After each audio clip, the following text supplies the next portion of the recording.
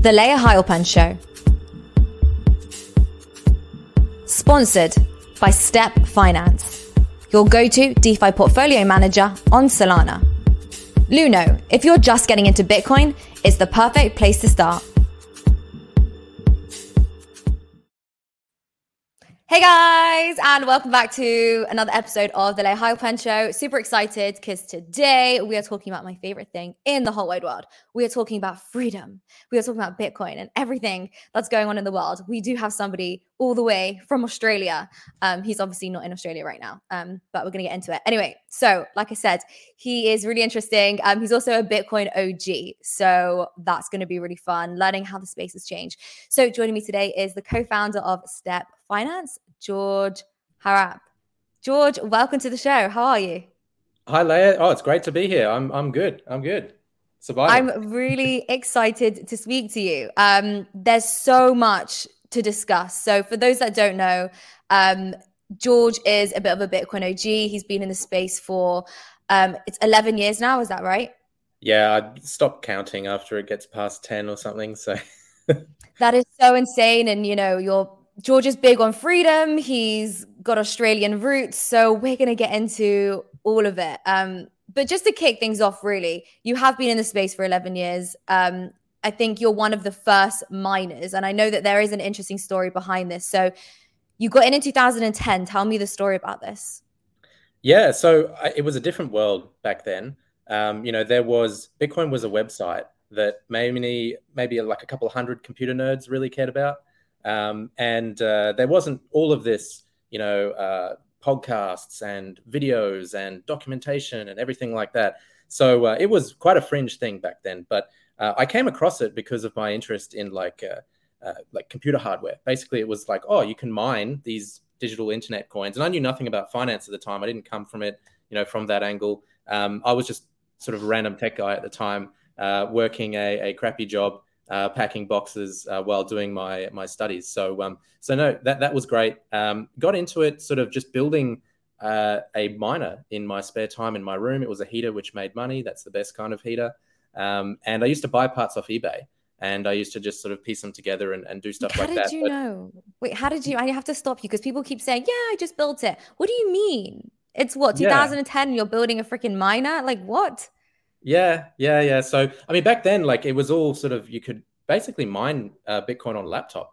And then it sort of progressed into progressively more difficult. So it started with the laptops. Everyone could do that. Then it was like you could have a graphics card and a computer, a little bit more expensive. And then, people had all these newfangled sort of ways to increase the processing power to try and get more Bitcoin. So, look, I was at the forefront of all of those different phases. So whether it was, GPUs, whether it was ASICs, whether it was FPGAs slightly before then, I was in the first batch. And basically what happened is I couldn't afford, like I was a poor student, I couldn't afford like a fancy miner. And back then there wasn't like all of these companies and stuff doing it. It was literally just a bunch of random people.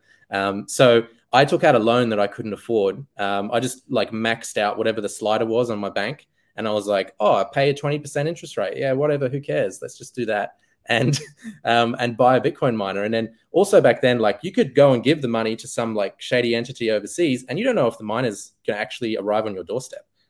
Like how is that whole thing going to work? So anyway, I did that, and the company happened to be in sort of rural middle of nowhere America. So I thought, well, I probably should go and see where this miner is being manufactured. So I got on a plane. I went to Kansas City, Missouri. And then I saw, people might remember Butterfly Labs back then. I went and visited them and blah, blah, blah. But so I was sort of one of the first ASIC batches, and they were the people that were the first ones to do it. I sort of decided to get on a plane, and like the dude met me at the airport, and he was like, oh yeah, we're not ready to go, see the miners yet. But do you want to go up in my plane? And I was like, all right, sure. Early 20s, some guy's going to take you around in a plane. Sounds pretty good. So we did that, and that was a fun experience. And I got to see the operation. Looks pretty much legit. Sort of got started from there. But, fast forward a few years, little guys couldn't really compete anymore. That's where you had the industrial people coming in, like a big factory full of it. Millions of dollars invested in these machines. So, hey, that was time for me to exit and get out of there, probably about 2014, something like that. What a story. I mean, did you get to mine a lot of Bitcoin? Yeah, I mined a lot of Bitcoin. I also lost a lot of Bitcoin. I eventually did pay back my 20% interest rate loan. Okay. And that was like after 6 months of delay of delivery of these things and blah, blah, blah. So like, I think I went through a crash course. And you know, one thing, when you're young, you don't value money. So like back then, I was making decent money, but then, you know, on the forums, there'd all be these different investment schemes that people would get Oh into. I would lose no. money on those, right? The whole mindset of, oh, you just got to hodl and that's all you have to do, that didn't exist. It was kind of like people were always looking for some sort of uh, yield or something like that, or borrowing, or you know, some Yeah. sort of thing. There was always something. Yeah, that's crazy because I know everybody who got in at the beginning always says, they didn't have that same mentality. And I think that's why nowadays the mentality is so strong. I think that's why Bitcoin maximalism is so strong to protect, because a lot of people obviously lost a lot of money. So really just to protect people. But you are traveling around the world. You're a digital nomad. Is that what you would call yourself? Yeah, I guess you could say that. Yeah. So let's understand why. Because the reason I ask why, because I know that it could sound fun to be a digital nomad, but I've tried it to some extent, and I find it really difficult. Working, maintaining a healthy lifestyle. Like I find it difficult being on the go. So like, why are you doing it? Why don't you just settle in one place? Yeah, like people often think, oh, you're jet setting around and you just go and like stay in awesome hotels and you hang out, and wouldn't that be fun? I've been doing it for 2 years now, and I'm kind of coming to the conclusion that having sort of multiple locations around the world that you spend more time in is better than sort of short stints here and there. And I Okay. guess, you know, I've been doing it for a while. I've been to like 7 different countries all throughout, you know, this pandemic times. Georgia, Dubai, Portugal, been here in Turkey, a couple of other countries here and there as well, Greece, London, UK. So sort of been around in a bunch of different places, sort of just optimizing for what is the place which is going to like not get up in my business, basically. Like they're not going to tell me what I have to do when I walk out the front door. And you've seen, like, especially in Australia and other places, where like, oh, you can't even like walk 3 kilometers from your home. And oh, who's measuring the 3 kilometers? Why not 2.98? Like, are you gonna go and like, you know, discuss that on an app with a policeman? Like, that sounds dumb. So yeah, I don't want to be part of any of that. So I've kind of just been bouncing around for a while, just trying to find a place with a good mix of everything that I'm looking for. And I guess, you know, what is that these nomads look for? I think one thing that people don't value in the beginning is community, and having like Mm, other nomads, other people to talk to. When you're in one place, you have your friend group, right? And you go and see them every so often, and maybe, you know, go out for dinner or whatever.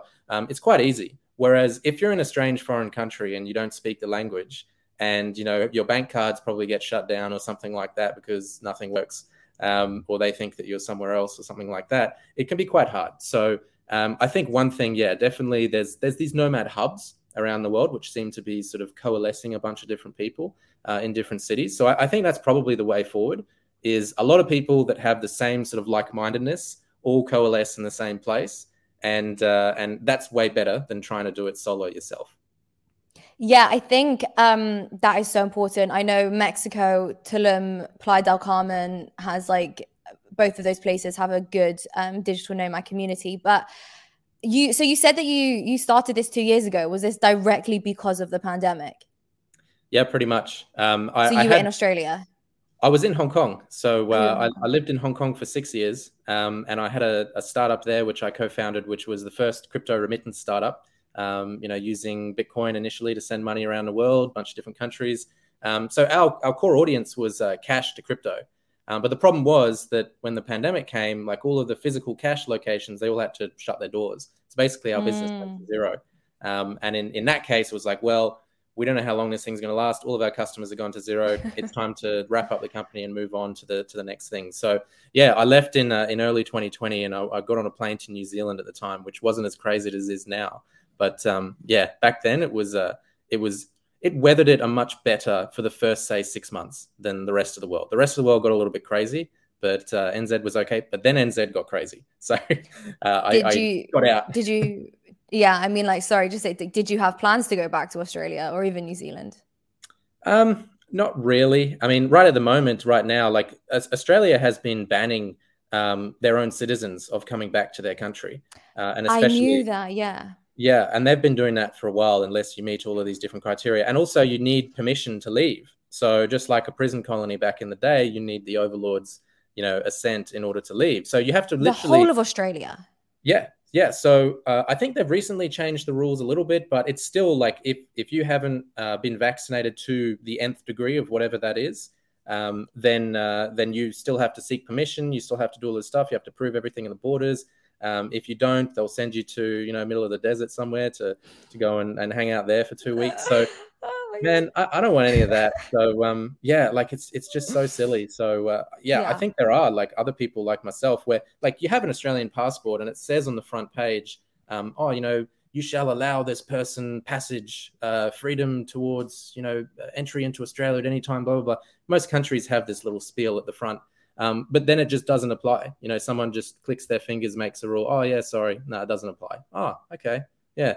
Was that in the contract of the passport or not? Like, so Yeah. yeah, I don't really see myself doing too much there anymore. Do you know what I found out yesterday actually? Our passports are not our property. It's actually the government's property. I didn't know that. So you I don't can own believe it. it. Yeah, so you don't actually own it. So they can just take it from you. My brother actually told me that yesterday. So There you that go. is crazy. Do you have family in Australia still? I do, and I'd love to visit them, but I can't really. So it's kind of like, how do you optimize for that? Like it's kind of like, can I get people to come out? But then I've heard of stories of people having to contract lawyers to write letters to the health ministry to get Yes, approval to correct. leave. I've heard the And same stories. exactly, yeah. So certainly, like I've been speaking to some people at conferences, and they've said they've had to do that. So it is quite a process to try and actually like just get on a plane. I'm so sorry. Like I was spent some time in America and I was thinking about my family in England and like I just didn't know what the future was of England and like luckily it's okay. But at the time I'm just like it's hard. But Yeah. anyway, moving on from Australia, you are literally living off of crypto, which is wild. I'd really love to understand how you do that. And then also when you're traveling, are you choosing places which are specifically crypto friendly? Yeah, definitely crypto friendly helps. Some of the countries, certainly around sort of the Middle East region and Eastern Europe, are generally pretty good for crypto and pretty good for Fascinating. like freedom and that sort of thing. So like when I was in Georgia for a while, Georgia has a lot of miners as well.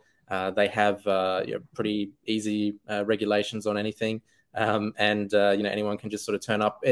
Before pandemic times, they had a visa which was the tourist visa. It's literally just 1 year for everyone. So just get a stamp, boom, 1 year, see you later. Georgia? Yeah, for Georgia. So not many countries have that, right? Like it's usually, oh, it's 3 months, but it's 2 months within this time period and different things. So it's also about like trying to optimize for what are the rules in these different locations as well as crypto. But yeah, I think for now, like I've been booking all of my accommodation with crypto. I've been How are you paying as doing much as that? well, there's like intermediary websites. Like So what? so Travala is a good one. Those two. They actually have the Expedia backend. So everything that's on there, flights or hotels, it's pretty reasonably priced. It's not amazing, but hey, it's the convenience of being able to transact.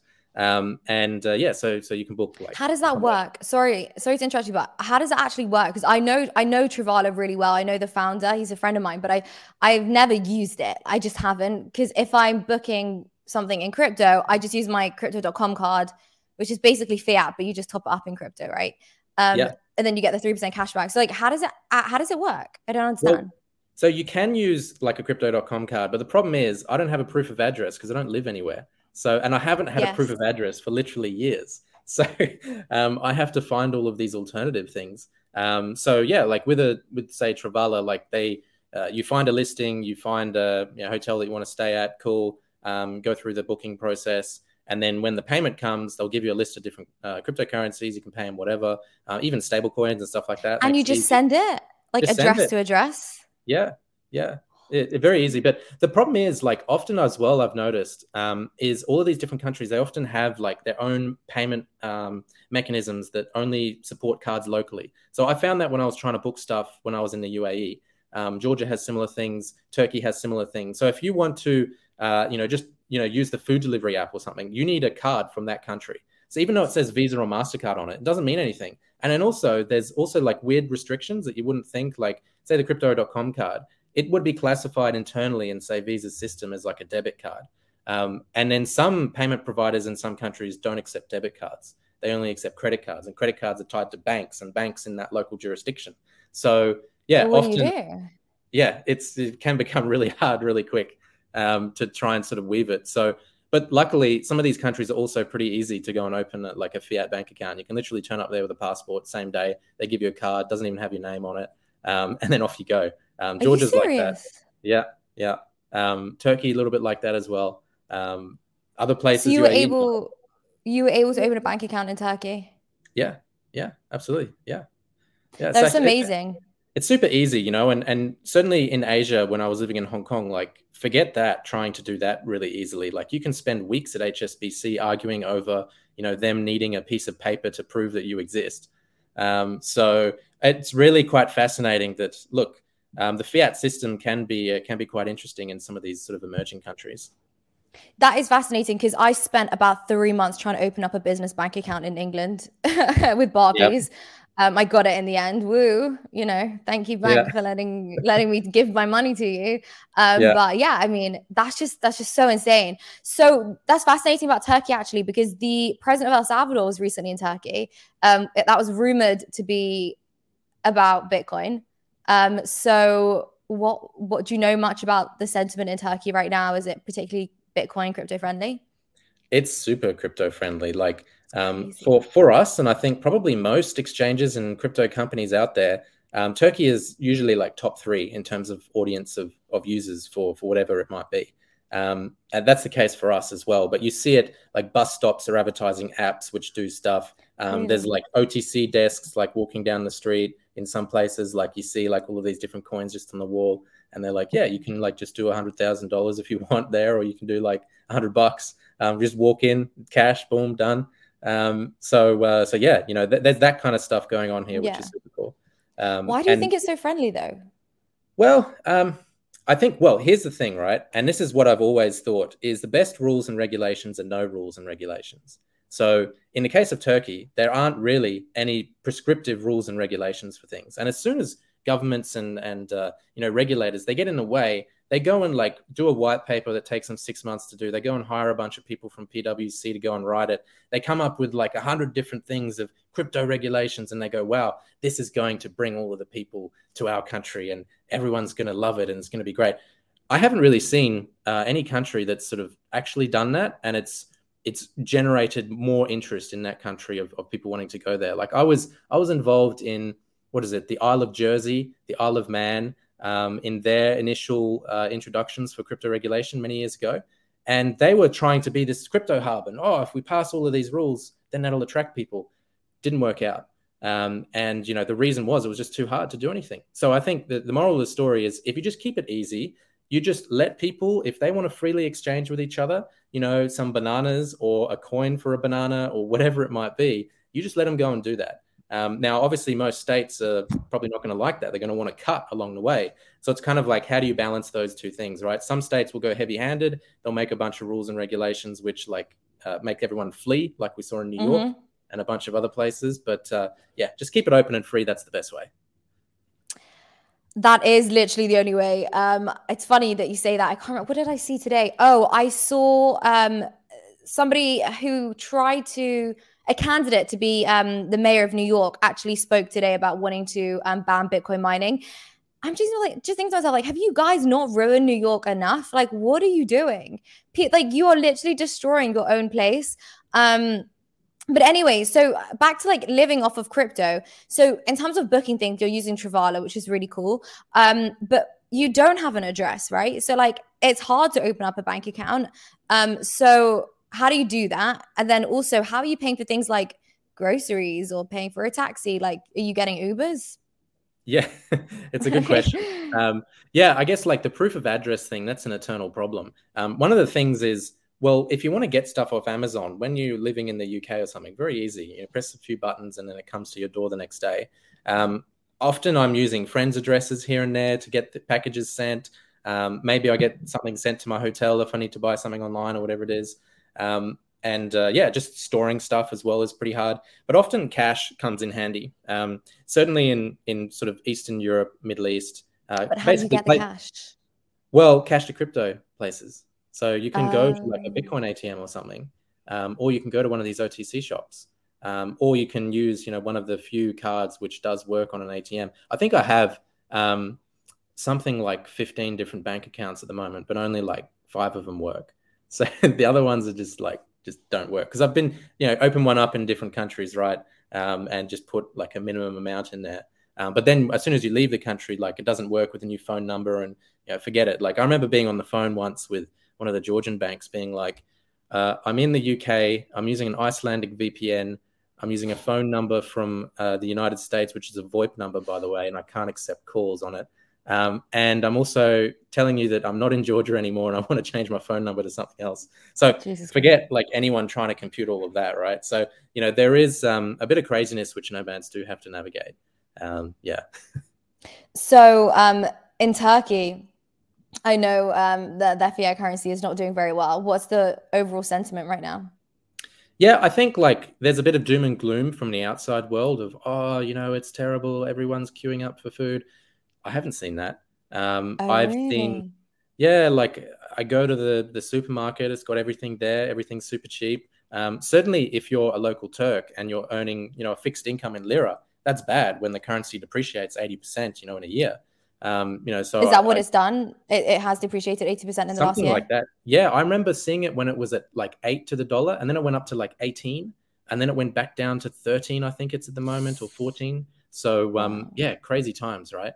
But yeah, so I don't see any of the craziness. And I think, I spoke to someone today as well, one of the local exchange operators, and he was saying that actually people kind of see it as a way out and a way out for a middle class as well. Because often, if you're a doctor or a lawyer or something like that, there's not really too many ways to sort of increase your purchasing power without, say, investment. So a lot of people, I think, in these different countries around the world might be seeing it as an investment thing, which I guess it does conflict with the initial vision of crypto. You got to start with the philosophy before really you get into it. But hey, I do consider that, hey, people see their savings account depreciate by 80%, and they're probably just looking for an escape valve. So crypto's that. Yeah. I mean, even in Lebanon, I believe that the Lebanese pound crashed like 90% since 2019. Yeah, Um, it's just insane. Like I have like this prediction that we're seeing so much adoption right now, but I just don't think that we're going to see that kind of adoption from I don't even want to say the West, from more developed countries. I just 100%. don't think that's where the adoption is going to come from. It's kind of like the same way that crypto for the individual is that way to kind of jump, you know, generational wealth and build generational wealth and all this stuff. So I think we're going to see the same thing with countries like El Salvador, the rest of Latin America, Turkey. Like we'll see it in the Middle East. Yeah. I mean, if you Fixing got issues. nothing to lose, these countries are definitely going to go for it, I think. So El Salvador is a good example, right? Yeah. USD was the local currency previously. And they don't have any monetary policy over that. There's like 22 different currencies pegged to the US dollar as well. And most of sub-Saharan Africa is pegged to the euro in some way with these different currency consortiums. The euro that is held to back those currencies is in Paris. And the USD that is held to back some of these other different countries around the world held at the Federal Reserve. So, these countries, they're kind of screwed in their national currency and they can't really price things correctly. So I think that, yeah, like crypto is that escape valve. It is something that, they can get one step ahead. And yeah, like you got nothing to lose. Why not? If you're being screwed by the IMF and the World Bank coming into your country and giving you extortionate loans and these sorts of things in US dollar denominated, and you're already, not a productive country that can pay it back. You might be thinking of, taking a bet on something else. And I think I think as well, like there will be more countries perhaps this year. El Salvador, obviously, forging the way. But there are a lot of just sort of random little island places around the world which have no real reserves. But it's like, do you want to create something valuable for your country and increase the wealth? Because crypto is a good way to do that. There's people like myself which will get on a plane and go wherever in the world that it's crypto friendly, and they'll just work there, they'll invest there, they'll go and buy maybe a house or food or whatever in your country, and that's good. That's not going to happen otherwise. So yeah, I think it's when people realize that, it'll do pretty well. And I think Portugal is probably doing a good job of that, attracting the crypto people recently. There's a lot of buzz about being nomad there, and they're crypto friendly and blah blah blah. So yeah, maybe we'll see more of that from other places. Yeah, I think it's so interesting because it's not just about changing financial systems, right? Like it's not just about adopting Bitcoin. It's about putting the country on the map, particularly in terms of tourism. Like El Salvador's tourism, I don't even need to look at statistics. I don't care. I'm going to just say that El Salvador's tourism has probably shot up since they've announced, Bitcoin is legal tender. People, they should open up. I was talking to, I think it was Jason Williams about this like a few months ago, actually, that they should open up some kind of like tourist thing for the volcanoes, to see the volcanoes which are powering the Bitcoin network. Yeah. I've been dying to get to El Salvador. I want to spend money there. I want to add value to not that I want to, I will end up adding to the economy because I want to see what's happening. So absolutely, it's so much more than just changing monetary networks. But you mentioned the philosophy, so I really love to understand your thoughts on the philosophy behind Bitcoin. I know a lot of people say that it is apolitical.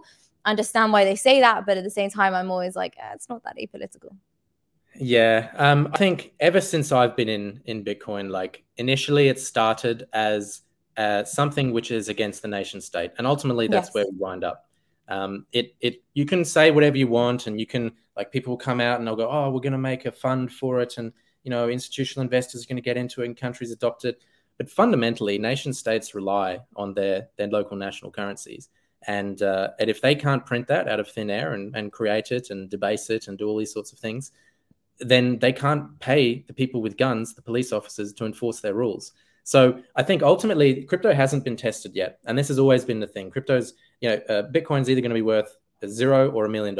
That's sort of, my philosophy on it, is that if it really does solve this political problem and people see a world where we transition, nation states to perhaps, living within their means, like, by the way, many of them had to for thousands of years using gold, which they couldn't debase, or at least, not as easily. I think, it would be better for the world. But look, there's going to be some teething problems there, and people are going to fight it. And certainly the vested interests are going to fight it. So crypto hasn't been tested just yet. And I think a lot of countries come along with banning and these sorts of, China's tried to do it 10 million times, doesn't work. We'll sort of see what happens when some of the developed sort of Western countries try and ban it and go after people a bit more. I do think that's the ultimate end game. And anything in between is kind of like a nice, blissful period of the in-between world. But I think that if you take it to the logical conclusion, like Bitcoin, crypto, it's either going to be 0.5% of GDP, 2% of GDP, 5%, 20%. At what point do you see that reversing, and why? Why would that ever reverse? Like, let's say it gets to 20%. Why would it go back to 15% or 10%? People just decide, oh, you know what? Like, a digital money that's easily accessible on my app, I don't want that. I'm going to use a thing which I have to KYC for and jump through 10 hoops, and then they can take it from me and all these sorts of things. So you do reach, I think, and especially, like you said, in some of, I guess you would say, like developing countries that have nothing to lose. I think they are going to really lead the way. And I'm super excited for them leading the way. So it's going to be fun. Yeah, I agree with you. I also think that because right now El Salvador is obviously getting a lot of rubbish, I guess I put it that way. Just simply for in some ways gambling the country's money, right? Because Bitcoin's obviously crashed a lot since its all-time high. I believe that they did buy in at around 60K. I could be wrong, but I think they did. So I don't know, how that's going to be for them. So they're getting a lot of rubbish for that. And so I'm excited to get to another point, which I believe would be in about 4 years, where in the next cycle, where the new lows are like $200,000-$300,000 for one Bitcoin, right? Rather than like what we're seeing now. And then that would make a lot of sense. When you're putting the country's reserves, you're buying in at around 50K, Bitcoin's at 300,000. That's amazing. That will be some incredible gains. So I'm excited for them to sort of prove themselves. But anyway, moving on from Bitcoin a little bit, I know that you, obviously I said, are the co-founder of Step Finance. So tell me about Step, because that is dedicated to Solana. So you must be somewhat bullish on Solana. Yeah, absolutely. But I'm also bullish on DeFi as well. We spoke about all of these different payment card problems, and sometimes some countries might work effectively for being able to pay for stuff locally, sometimes not. And DeFi really is like the financial system of, like, Bitcoin itself is more like a reserve currency, whereas DeFi is more of all of the other things, whether it's loans, whether it's swaps or something like that. Last year, when I was in NZ, I was borrowing against some of my crypto it was literally paying me to borrow, and then I would go and buy like a Big Mac, and then my Big Mac had a positive ROI. So, just crazy stuff like that you can do, right? So every time you buy a Big Mac, it's going to increase in value. So, but there's sort of lots of different interesting things that you can do in DeFi, and again, innovation is not limited. There's always someone somewhere that's going to come out with some random thing that you never heard of, which is going to do something pretty good. So I think, Solana's obviously going down that route. I guess last year you would say might be the year of NFTs and all these different things. Yes, there's all sorts of different other things happening, but I'm most bullish, I think, on decentralized finance applications where I don't need to struggle with my card being a debit card and not a credit card and issued in the wrong country, and therefore it doesn't work, even though it's literally a Visa. So are there other things which we can do, other financial applications which people can pay for stuff which will work? The problem is, like, merchant processing and paying for stuff in crypto, like, that's been an old problem that's been around for many years. No one's really nailed it. But I do think DeFi with the loans and the borrowing against thing, that is something new. And I think a lot of these crypto people, like, maybe they just want to get a mortgage entirely in crypto, and don't want to interface with the fiat system at all. And this is their way to do that. These different applications. So at Step, all of these different applications, they come together in one place. That's what we're all about, is like put all of those different things which might constitute your portfolio into one location. And Solana is sort of what we focus on at the moment. That's what's seeing a lot of this growth. Actually what we're seeing is, people talk about, fees for a lot of these blockchains and these sorts of things. And look, it's been spoken about for years, but it does impact, people that are new getting into it. I'm sure you've probably come across friends, family, they have like maybe $50 or $100 or something, and they want to get into it. And you're like, what can you tell them to do? And if you have to go on something like Ethereum that costs you like $200 to do anything, forget it. So I think there is an opportunity to onboard the masses, and this is just another way of onboarding more people in decentralizing finance. And through that, they'll find out about Bitcoin, they'll find out about El Salvador, they'll find out about all of this different stuff.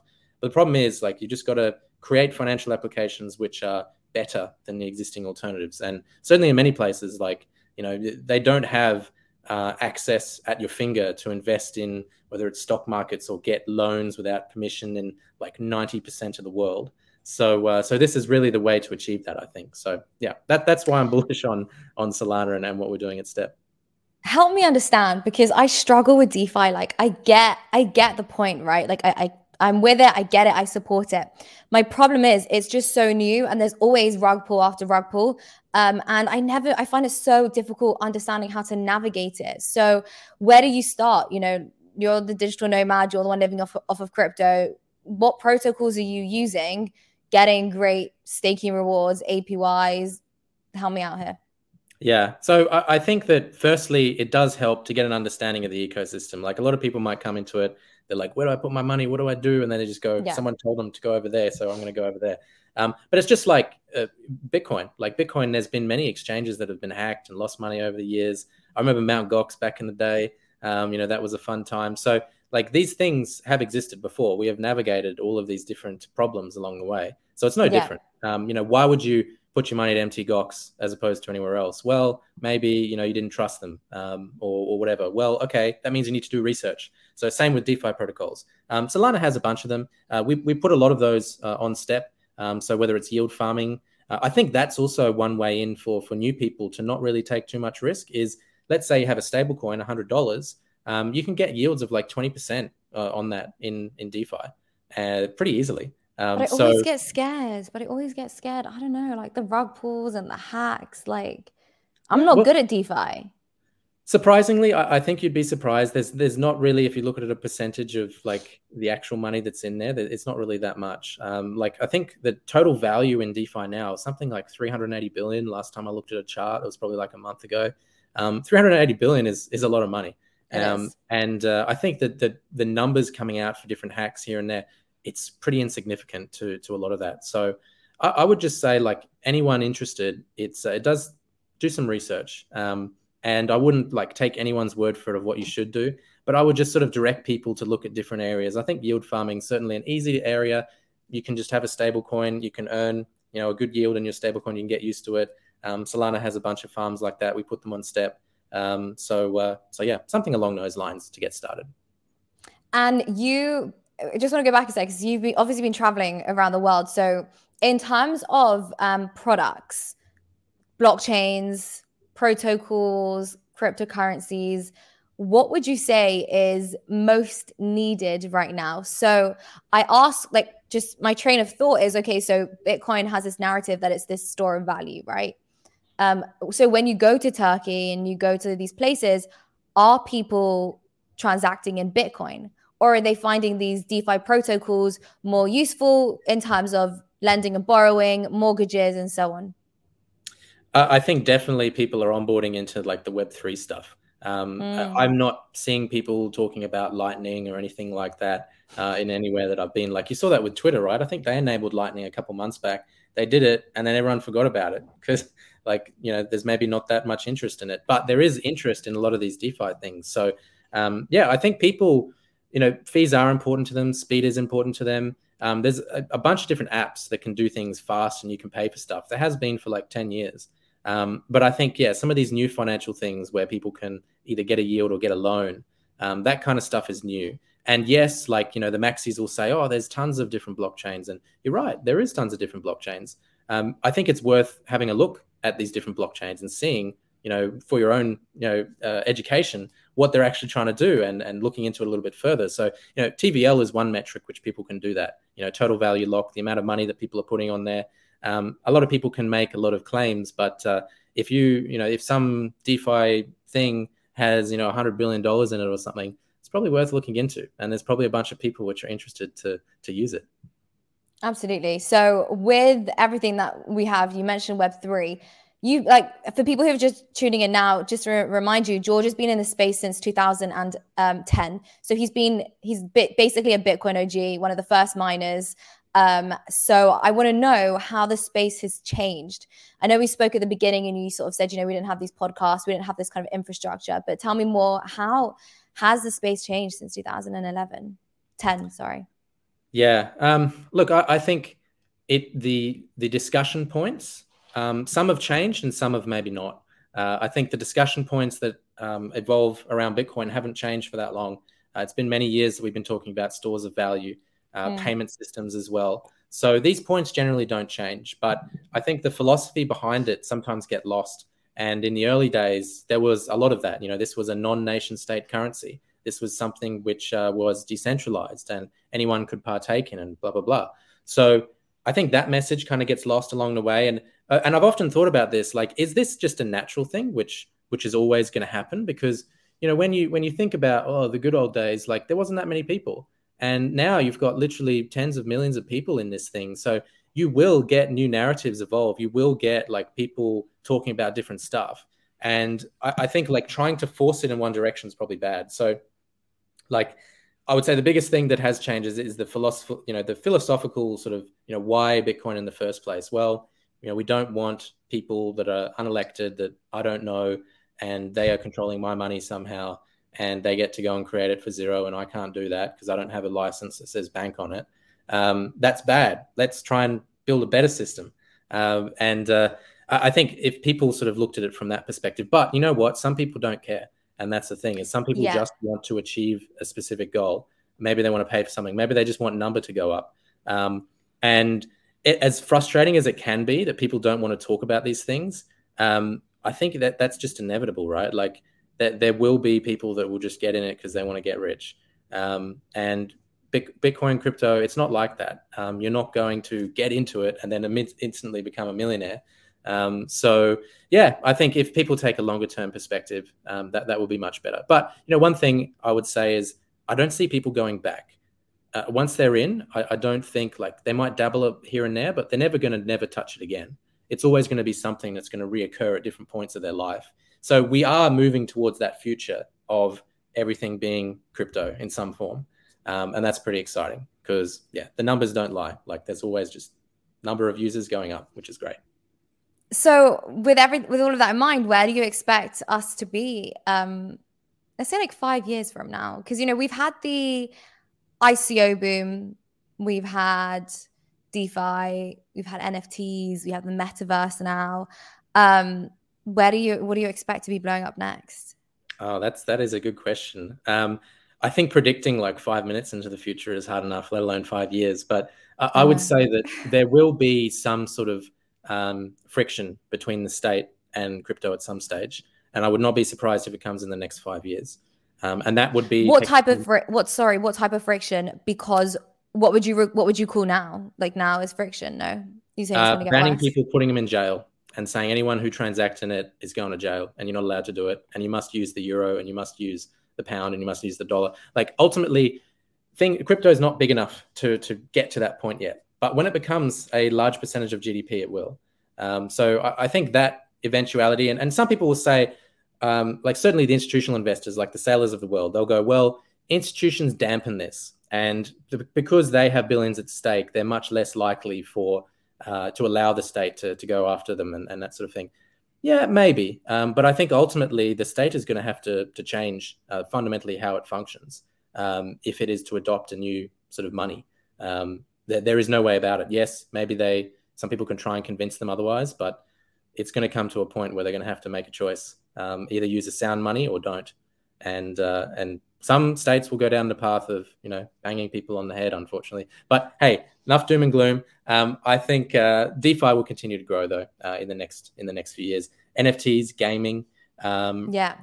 We've seen gaming, like people paying for new guns and skins and whatever in video games for like a long time.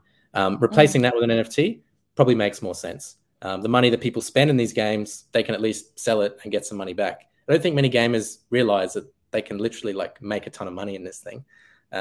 So maybe that will be an eventuality this year, perhaps.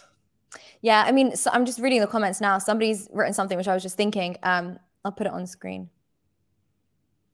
I disagree. There are too many huge players involved already to make things illegal at that level. I don't know. That's the kind of stance that I take, because let's look at Michael Saylor, MicroStrategy, for example. They bought, I think it's 25 million yesterday, dollars. So that's around 660 Bitcoin, I think it was. What would they do? Like, yeah. How would they be forced to sell and liquidate their Bitcoin? Maybe. I mean, some countries, actually Turkey, recently with the currency sort of exchange rate problems, people were forced to exchange their dollars that they had in bank accounts into lira if they were doing certain transactions like real estate transactions.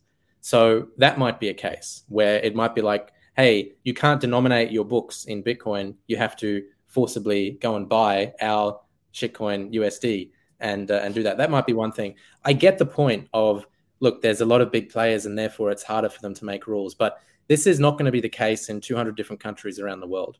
And a lot of different people have a lot of things to gain or lose from it. So I think you will see sort of the balkanization of a lot of different countries. Some will embrace it. They'll love it. It's great. They'll reap the rewards. Some which have a lot to lose probably won't. And yes, having big people involved, it might help. But ultimately, like, if everyone in the country starts transacting in something which is not the national currency, then that, like, there is no way for the state to operate. Like, you're going to pay policemen and firemen and whatever else in something which is, Venezuela style devaluing. Like, they're literally not going to turn up to work. So, that might be one scenario, right? And that's, people have been speaking about that kind of thing for years. I hope that, a lot of the institutional buyers can like dampen any clampdowns. I am very hopeful for that, but there is always the chance of something else happening. Do you know? So oh my God, I'd say that I'm an optimistic person. But I don't know that I am. Do you know that? Like, given what we've seen over the last 2 years, right? It's just fascinating the way that you have medicine passports for certain states in the land of the free. Just blows my mind. The fact that we even got there, like I know England's pretty much back to normal now, which is just unbelievable. In a good way. But the rhetoric that we had in England, at the end of 2021, when they were trying to decide how to move forward, whether to go into lockdown, whether to bring in medicine passports or whatever it is, people were talking about uninjected people. I'm choosing my words wisely for algorithm purposes. People would say that uninjected people, they called them refuseniks. And like all these, really vilifying them. And so like nothing would surprise me. I do hope that the amount of institutional backing that it has, particularly from the likes of MicroStrategy, Elon Musk, and Jack, not that Jack can do much at this point because he's not part of Twitter anymore. But I do hope that that would dampen it. But I am yet to see. I think that states will have to adopt this new technology, but there will be a fight. CBDCs are coming. So that's what I was going to say. Like, look at China, right? Like, China, social credit scores, these sorts of things. Australia was talking about them recently. Like, of course, Australia. So I think those sort of things might be trialed in some places, and they're going to want people to use their coin, their CBDC coin, which is just going to be like a bank database thing, and it's the same fiat. Literally nothing changes. People often have this idea. I remember talking, literally the IMF invited me like 2015 to give a talk to central bankers in Hong Kong about crypto. And I was saying, and about stablecoins, I think it was stablecoins, might have been 2016, something like that. But, coins which are pegged to the national currency. And, a lot of them were laughing it off. They were saying, that'll never happen. That's dumb. Good one, tech guy, go sit in the corner and that's fine. But, hey, look where we are now. A lot of nation states are implementing it. So, yeah, people will do that. Now they'll want people to use their coin. They'll want everyone to use China coin. And if you don't, you won't be able to catch the bus. That's already a case with China's credit score. So, living in Hong Kong and certainly through all of the protests of 2019, we saw a lot of what can happen when the state doesn't like, what you're doing. So, I think it will eventually, some places will go like that. But then hopefully there's the El Salvadors of the world, which will embrace something easier and better. Yeah, I think that my optimism really is if you've been able to survive the last 2 years, you'll be all right, right? Like if you've been able to travel still, live your life and you've not lost too much sleep. I've lost so much sleep over the last 2 years. But, if you haven't lost too much sleep, and I think you'll be able to survive whatever comes, because like the tug of war is coming for sure. I just don't think it will win. Yeah. Yeah, and there will be like a multipolar world as well. There'll be competing interests. Some countries will adopt, some won't. People and money and capital will flow to the countries that do. So yeah, I think you will see like oases that might emerge of some places in the world, which is great. George, it's been so interesting chatting with you. I can't believe that you're such a Bitcoin OG, mining Bitcoin from your computer in 2010. That is just nuts. Back in the day. Where can people find you and follow you? Probably the best place is on Twitter, George_Harrap. So check it out there. Also step.finance. I'm usually available on social. Just type me in, you'll see a bunch of stuff. Yeah, guys, definitely go follow George. If you're just tuning in now towards the end of the show, he's been in Bitcoin since 2010. That's 11 years, which is pretty insane. Bitcoin OG, traveling the world, fleeing tyranny. He's originally Australian, so yeah, there's a lot running away from that. There's a lot of tyranny there. George, thanks so much for coming on. It's been so good chatting with you. Thank you so much for having me. It's been a pleasure. And guys, thank you for watching. Don't forget to tune in next week for another brilliant guest. Until next time, we'll see you then.